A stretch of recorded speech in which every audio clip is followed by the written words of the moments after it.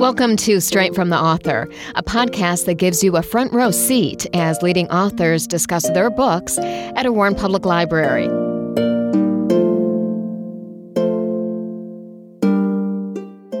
Thank you, Warren Civic Center Library, for welcoming Joyce and me to your place. And thank you, patrons, for attending our discussion on art and literature within the mantle. The past 20 years, as I researched, studied, and developed my first novel, people asked, "What's your book about?" "It's an allegory of forgiveness," I answered. Yet, as I reached the epic's conclusion, the icon of the king's mantle, which is at the end. Okay, I lost my place. The icon of the king's mantle, the Red River, which is in the map, and the word tree, spoke of many interwoven themes: fidelity, redemption, love, faith, resilience, home, language, and the languages within home, nature, and art. For the mantle speaks languages of several tribes. These languages lay hidden when the mantle and I were young. I hadn't yet met Gertie in the doll maker, or Silas Marner's loom, or Hawthorne's marble fawn.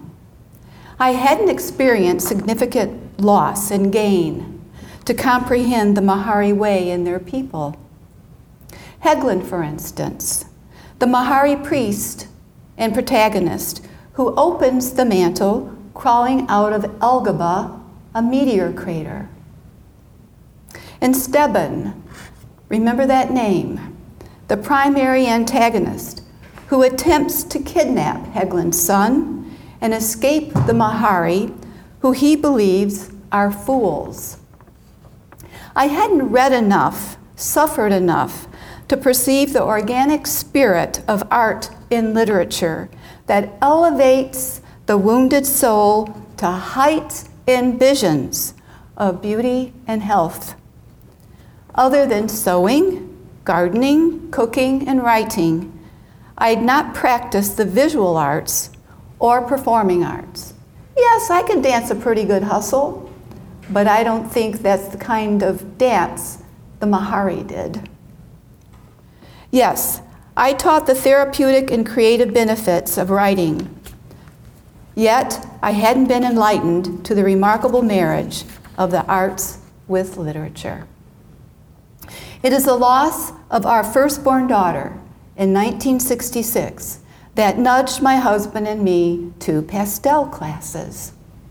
There, we eased our pain and emptiness. We met Joyce, who delighted me with her display of pastels and meticulous artwork. Our master, August Gloss, guided my heart, my eye, and my hand to create what I thought was impossible. Paintings. Some hang in my home. Meanwhile, I walked in nature, art galleries, and historical museums, listening and looking in long visits with the Mahari by my side. I saw models of the king mantle in paintings and artifacts within the galleries of the Detroit Institute of Arts, the Art Institute of Chicago, the Louvre, and the St. Petersburg Hermitage, and many more. King Joseph, Queen Vashti, and Prince Rabam traveled with me everywhere. So, let's look at some examples of visual arts in the mantle. A medieval tapestry hangs in the DIA near Bruegel's The Wedding Dance. It's a huge tapestry and it hangs by Bruegel's The Wedding Dance, the famous painting. I passed by that tapestry many times as a volunteer of the museums for the museum's gallery service. Then, one day, as I stood before it, I saw it with Mahari eyes, not my eyes. Yes, the tapestry above the mantel in the king's great hall is a map of their kingdom. Old Delia, the Mahari apothecary, wove the map as a wedding present for the king and queen. The great hall also houses busts of King Joseph and Queen Vashti's children, and the king's library filled with shelves of storyboards portraying the history of 7 Mahari generations since Humani, the great ruin from the other side, an archetype of man's inhumanity to his kind. The painting of Queen Dora, King Joseph's mother, is a composite of several beautiful portraits of women I stand before regularly in the DIA. And where did the vision of Queen Dora's exquisite embroidery emanate? My grandmother and mother. Imagine that. Self-sufficient Appalachian women, much like Queen Dora and Queen Vashti, used the needle and thread to speak forbidden words in their garments, decorative cloths, and dish towels. On the eve of her wedding, Princess Pacha places in Prince Rabam's hand a miniature embroidered cloth holding a needle. To stitch your thoughts together, Prince Rabam, to mend your heart when it is torn and worn thin, to discover what beauty your hands can perform, said the princess. The artez is the room where the women weave and sew, not to be trespassed by men. The man's workbench is not to be trespassed by women. The Mahari know their places and are content within them. Male and female, every Mahari carves and carries an unaba, their personal artillery and identity expressed in their quiver and arrows. A Mahari is never without their unaba and hunter's knife, as we are never without our cell phones. In Stebbins's madness, all he has left at the end of the story is his unaba. Yet every Mahari knows that is the ultimate weapon and tool for sustenance. Father King Sheena is a master button maker. He carves garnet stones into roses for Princess Pacha's bridal gown. She saves one button for Prince Rabam's needle latch. And what of the performing arts in the mantle? The first chapter introduces musicians climbing the steps of the king's platform to play the courting reel. The Mahari understand the value of music and dance in celebrating life and perpetuating their tribe. The melodic pulse of drums awaken the Mahari at sunrise and call them to their mentas at sundown. And when death strikes the Mahari, it's the children who gather around the grieving menta and sing the morning song until the family removes the mourning wreath from their door. I followed King Joseph and his horse Basha through the Mahari gate and prairie, into the forest to the word tree, where the king danced atop Basha's back around the tree. There, I realized the king, the Mahari, never speak the word time. The Mahari and all known survivors of Humani have no knowledge of the clock.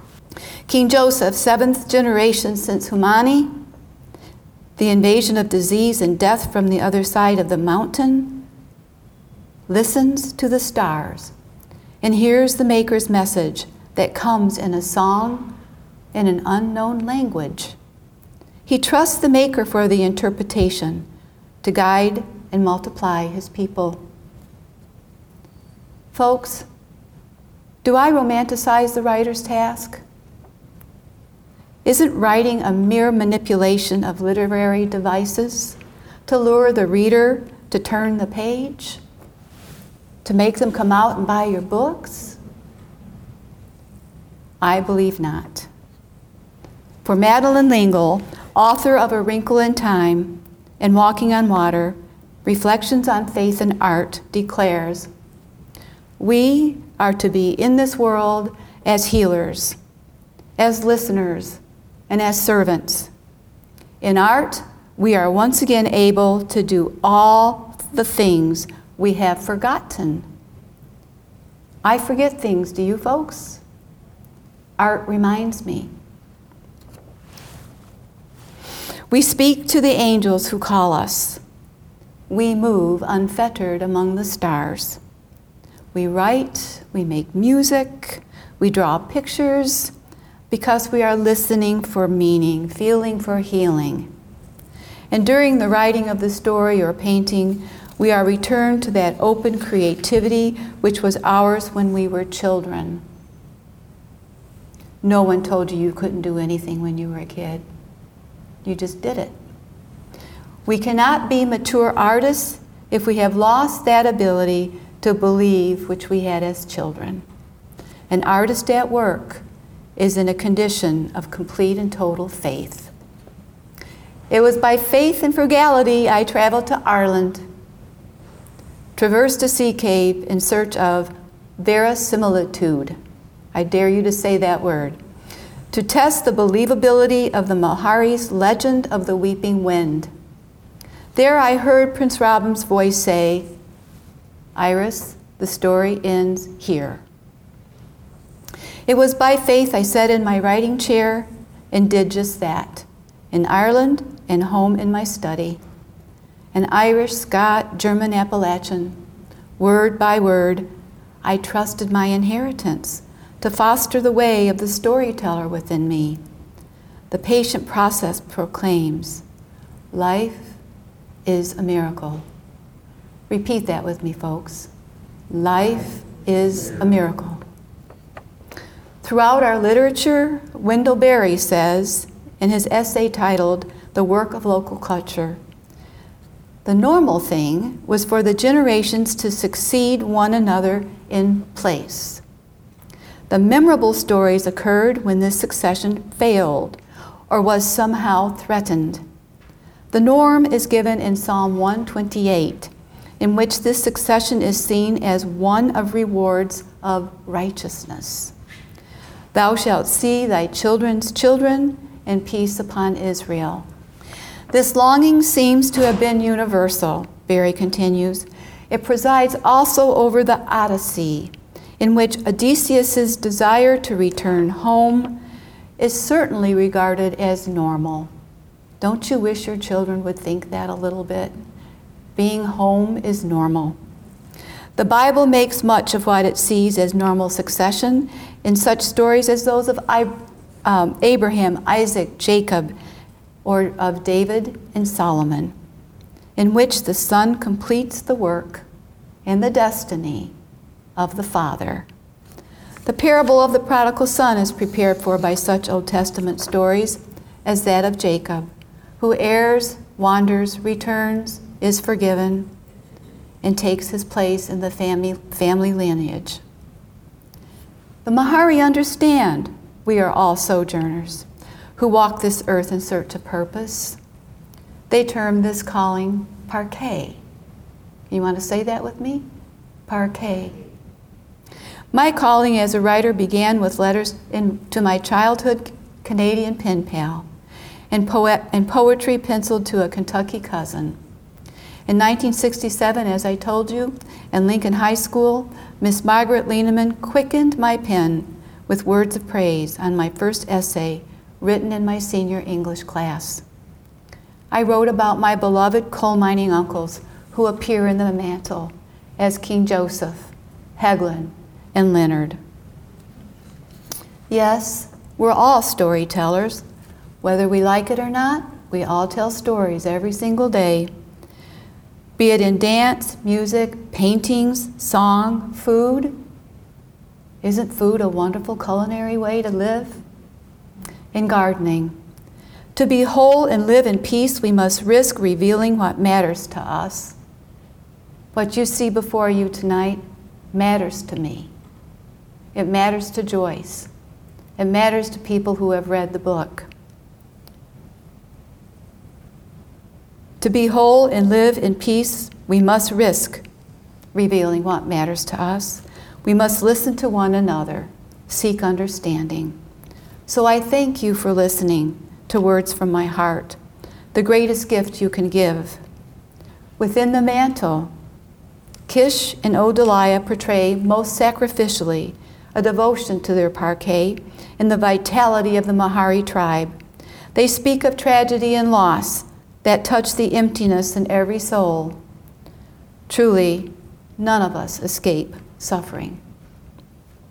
Queen Hashti, King Joseph's wife, values the memory and stories necessary to strengthen her children to fulfill their purpose, and does so through her embroidery and songs.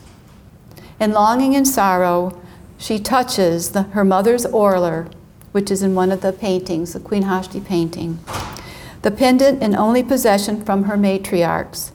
In submission to King Joseph, she too left her family to propagate the Mahari way, to bring forth a prince, heir to the king's mantle. But Steuben threatens that succession. Will he succeed?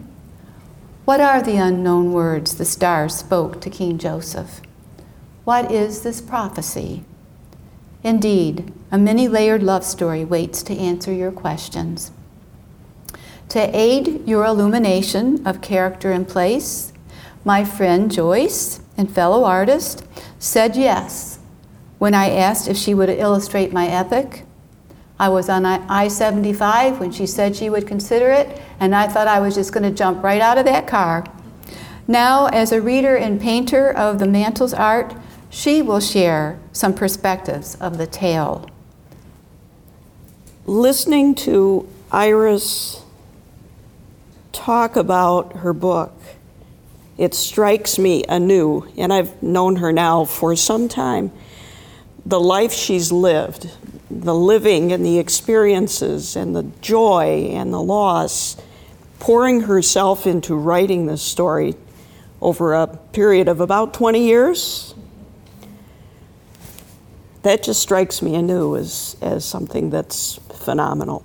And to have the privilege to come alongside to provide visual images of what takes place in this story strikes me anew as that's been an incredible privilege for me. I'm Joyce Harlukowicz, and yes, I'm responsible for the paintings that you see here, and there are 4 other paintings that do appear in the book. A total of 8 paintings, 8 pieces of art were used by Iris to augment her book. Iris loves the DIA. I think you may have been able to appreciate that. She loves art, but everyone loves art. I've not been anywhere aware of someone who would say, oh, I could live without art. Art is not worth the time. Everyone loves art. The love of art is as old as man himself, rising from the natural beauty around him. The beauty of stories told out loud to an audience. The beauty of stories told in secret, lonely places, scribed on paper and collected in books. The beauty of wordless stories, drawn and shaped, light and dark, many-hued, and recorded on canvases to be enjoyed. From an early age, the Mahari children on 7th night gathered in the Contagious Menta for storytelling and to practice and add to their storyboards. Wise and civilized and cultured folk, those Mahari, in the mantle. What I hope to do is bring you a little bit of enlightenment about the creation of art for the sake of adornment of beautiful writing, a beautiful book. Both the art of the written word and the pictorial art that supports beautiful stories. In this process, enlarge your understanding of art in relation of books and publishing. I'm a retired teacher and coach, having spent 35 years with the Imlay City Community Schools, so right up Van Dyke here, about 40 miles. For 16 of them, I was a 7th and 8th grade English language arts teacher. The love of good literature comes naturally, more than 25 years ago, in an old historic building in Romeo, I began taking art lessons under the instruction of August Gloss, whom Iris has mentioned. We learned to paint using pastels. So these paintings you see here are pastels, which is pure pigment in stick form. And the support or the painting background is actually sandpaper. So that's how those are done. And there's a history to pastels. Monet painted in pastels. Degas painted in pastels. So this is a long-time traditional form of art. Little did I know that I would put to use this instruction and this technique in art years later by creating illustrations. This is my first effort to create illustrations, and it is a little bit different focus from this kind of everyday enjoyment type of art that I do. And I believe it's a great grace granted to me to be able to combine two such passions, books and art. What does it take to write a book? What does it take to illustrate a book? Hard work and relentless dedication, a powerful desire to tell a story, an unshakable belief in the power of that story and its message. I met Iris 15 years ago, as she mentioned, in one of August's pastel classes, a Friday night class. After the end of those classes and a gap of many years, Iris and I became reacquainted through an organization in which we are both members, and that's Detroit Working Writers. In October 2017, Iris contacted me to have a conversation about producing artwork for the book, an idea I was willing to explore with some trepidation. It's one thing to create art for one's own focus and to please oneself, and quite another to bear the responsibility for artwork representing another's cherished story. So I agreed to begin by reading the book. Now, this was unusual, not the reading, but the genre. My reading interests, even as an English teacher, are distinctly nonfiction. Biography, autobiography, creative nonfiction. Maybe a little historical fiction. Iris delivered to me a carton holding the manuscript containing what I came to know as a Bildungsroman, an epic tale, a coming-of-age story, and a love story of almost 600 pages. And in this case, something happened to me. The power of literary fiction well told overwhelmed me. I fell deeply into the story, in love with the characters. The story takes place in a time long, long ago, in an environment where people lived by the sweat of the brow and the work of the hands. It is set in a lush, recovering earth after the destruction and desolation from invasion and the ensuing pestilence and disease. Destruction so thorough that the only remaining remnant and evidence of the peoples prior to Humani, this great ruin, is carved in a script upon an iconic survivor, the word tree. To prevent a recurrence of the pestilence and sorrow of Humani, a spiritual darkness falls. No books, journals, or scribings are allowed in the kingdom. Instead, through 7 generations, the Mahari way of life is preserved and celebrated by storyboards, embroidery, tapestries, and royal ceremonies and rituals. And in pilgrimages to the word tree conducted by the king, accompanied by the prince who shall succeed him. There, the tribal foundations of grace, faithfulness, forgiveness, peace, and hope are summarized in the golden swirls of the carvings on the word tree and portrayed by this mantra: learn the words, love the words, live the words. But now, in this 8th generation after Humani, the Mahari throne is in danger. 4 princesses delight the hearts of King Joseph and Queen Hashti, but they and the people ache for a prince to assume the mantle of the Mahari throne.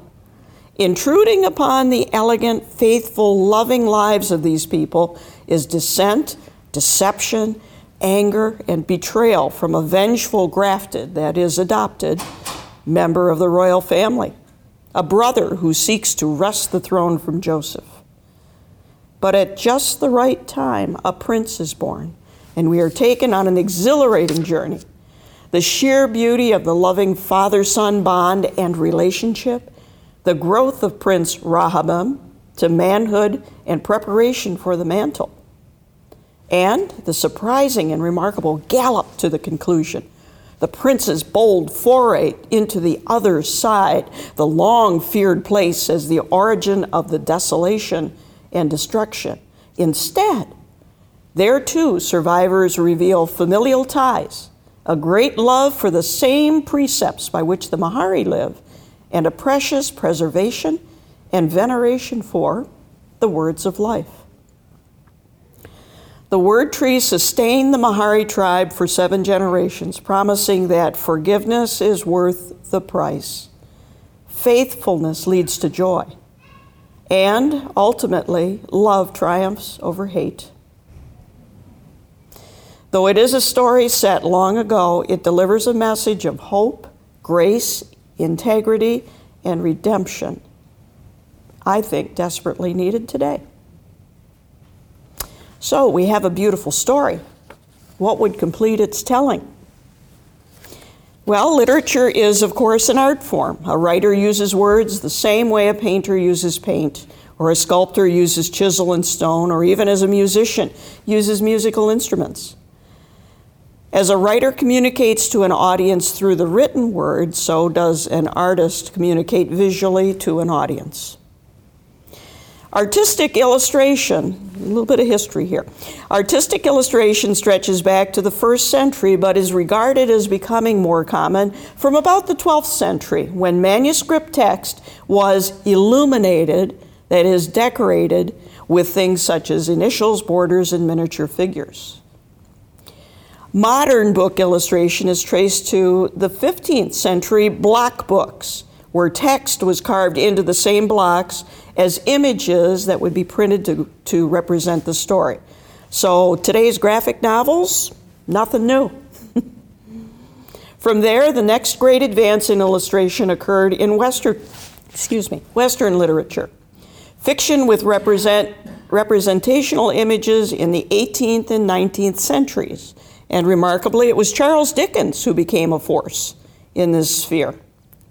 Dickens gave his illustrator the outline of the plot before he wrote the text, and then monitored closely the drawings to make sure they matched his ideas. The illustrator's visual representation of a character became as important as the written description.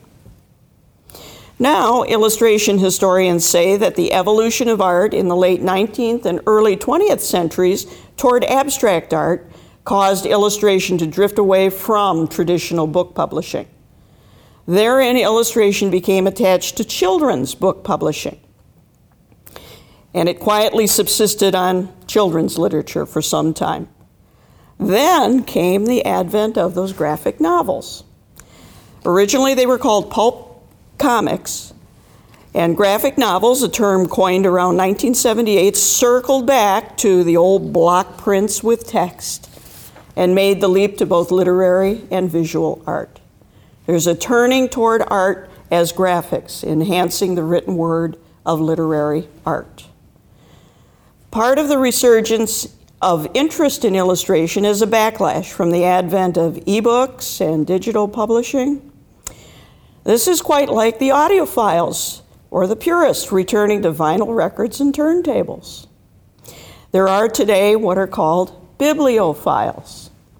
A book is a physical object of beauty, and when you touch one of these books and hold it in your hands, I think that there's an electricity that runs through that represents that. Illustration in literary text, an inventive collaboration between artists and writers, is happening today. The result, beautifully produced books that are in your hands, tactile objects of beauty. Images and text coming together as a unique and inseparable entity. Modern illustration married to literary text. There's serious intellectual investigation on illustration in relation to text. For example, there's an organization called the Imaginative Book Illustration Society. I'm not lying here. and it's dedicated to investigating the connection between the art and the writing of literature. Researchers have conducted multimodal theories to explain the semantic relationships between words and images and texts. The goal of illustration at its highest level is to create a phenomenon in which two graphical signs, pictures and text, of different modalities serve to illuminate each other and work together with each other, one not overshadowing the other. I thought that was kind of interesting research. Creating art to adorn a literary artist's vision is challenging and it's humbling. This was hard to do. But there's something intriguing about the challenge to come alongside with visual concepts to interpret and honor a great story. For the last few months, Iris and I have been doing book talks at several locations in the North Metro area, libraries, nature centers, the Older Persons Commission in Rochester. There are a few common questions that we get, which I'll present to you now. Why did Iris choose you?